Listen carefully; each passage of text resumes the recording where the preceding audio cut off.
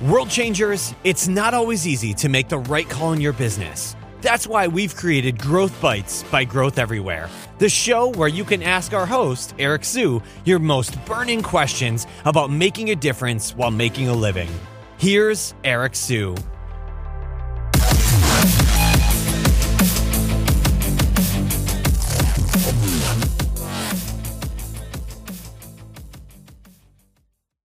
Today's episode of Growth Everywhere is brought to you by SingleGrain. SingleGrain is a digital marketing agency ran by yours truly that has helped venture-backed startups to Fortune 500 companies grow their revenues online. SingleGrain covers services such as search engine optimization, Facebook advertising, Google advertising, YouTube advertising, content marketing, and conversion rate optimization. To learn more about SingleGrain, go to www.singlegrain.com/grow to learn about 8 marketing campaigns that we've used in the past to help clients grow, including the one that helped generate over 1,500% return on investment. Hello, everyone, and welcome to today's edition of Growth Bites. And today's question is around core values. So the question is, Eric, how do you go about creating core values for your company? And I used to think core values and culture were all about having a really nice, flashy office. Having food catered, making sure you can bring in your dog, ping pong tables, and having keg stands after work. Totally not part of culture at all. That's just the nature of well-funded startups. You tend to get those perks. Which I was happy to experience those things in the past, but those are definitely not required. But when it comes to setting up things like core values, and first of all, the way I look at it is when your company is really defined by a mission statement, and your core values really help define who you should be hiring, who you should be firing, and then your culture ultimately is the culmination of your mission statement and your core values. And culture is how do you guys work, how do you guys gel, what are you guys looking for exactly in a person, and that kind of ties in with core values, although they're not completely tied together. But the one mistake we made when I look at SingleGrain and the core values that we set up, it's like we spent a lot of time looking at other companies and looking at what core values they had, and we started picking apart little elements that we liked. We would throw in things like we're really fun, and we're really caring. And it's not to say that we aren't these things, but they weren't like the main traits that we really embodied. So we came up with like these, I think it was 6 or 7 core values, and it was just really hard to remember. So the first thing is you got to make sure that your core values aren't too long, or else nobody's going to remember it. And if the CEO can't even recite the core values, then you don't really have anything going at all. So really, you need to have core values that are first of all easy to remember. Second of all, they really have to embody the team, and it really starts from the ground up. So if you're a small business, let's say you have 10 employees, and you're the guy at the top, it really starts from you first. What do you really see that, what traits do you, what traits really come from you? What do you embody? What do you stand for? And, do you see these similarities in other people that you have on the team? So, example of one of our core values would be that, we're very driven. That's one of the things we're always trying to. I look at the team right now. It's like we're trying to learn new things all the time, and we're taking action. We don't wait for other people to tell us what to do. And with core values like this, for example, let's say action is one of the core values. You can craft your interviewing questions around these core values to make sure that you're actually getting what you want. So, for example, if I'm looking for someone that has hustle for the sales team, someone that can really make things happen, I'll ask them first of all, can you give me an example of your biggest win in your career so far?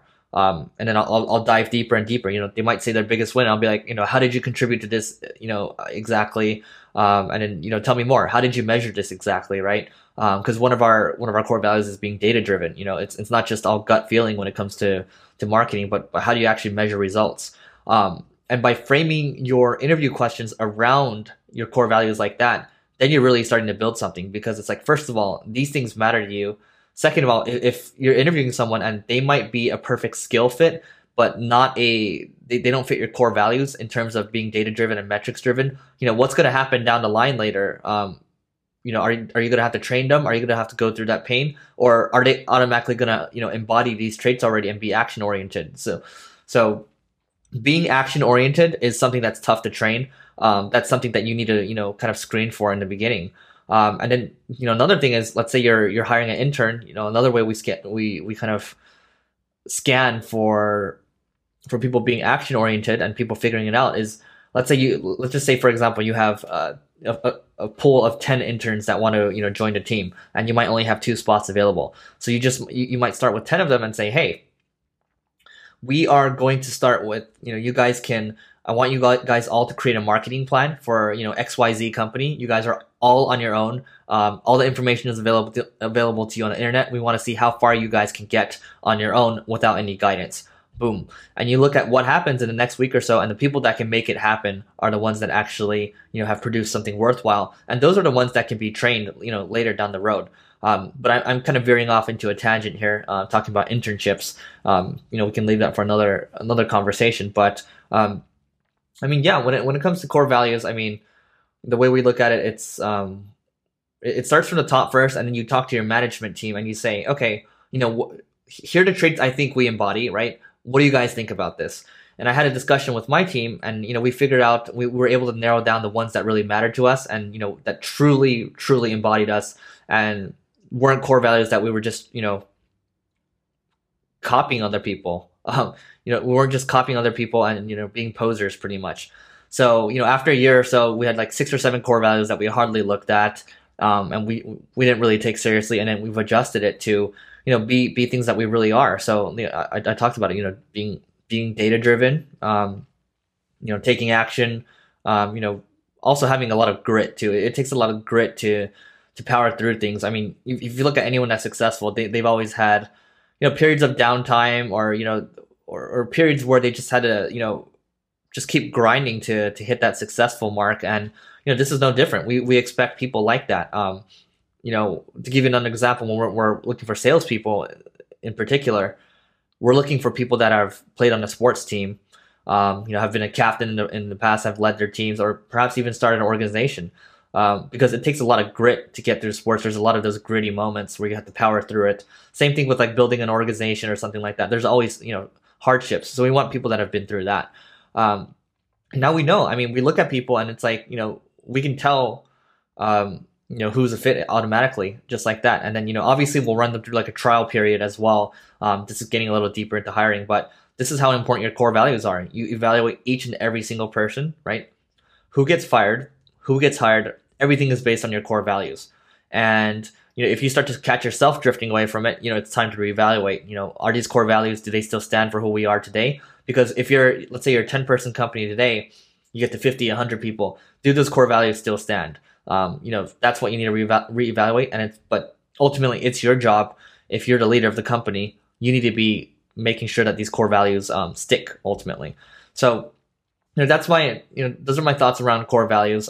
There's a lot of information online. You guys can Google how to create core values, and look at other companies. But my advice to you: don't make the same mistake that we made.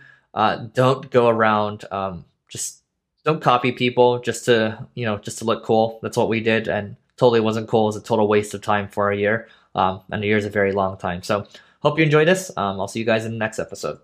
If you're interested in growing your revenues online and you're tired of ho-hum agency work, then it might be time to check out Single Grain. Single Grain is a digital marketing agency ran by yours truly that has helped venture-backed startups to Fortune 500 companies grow their revenues online.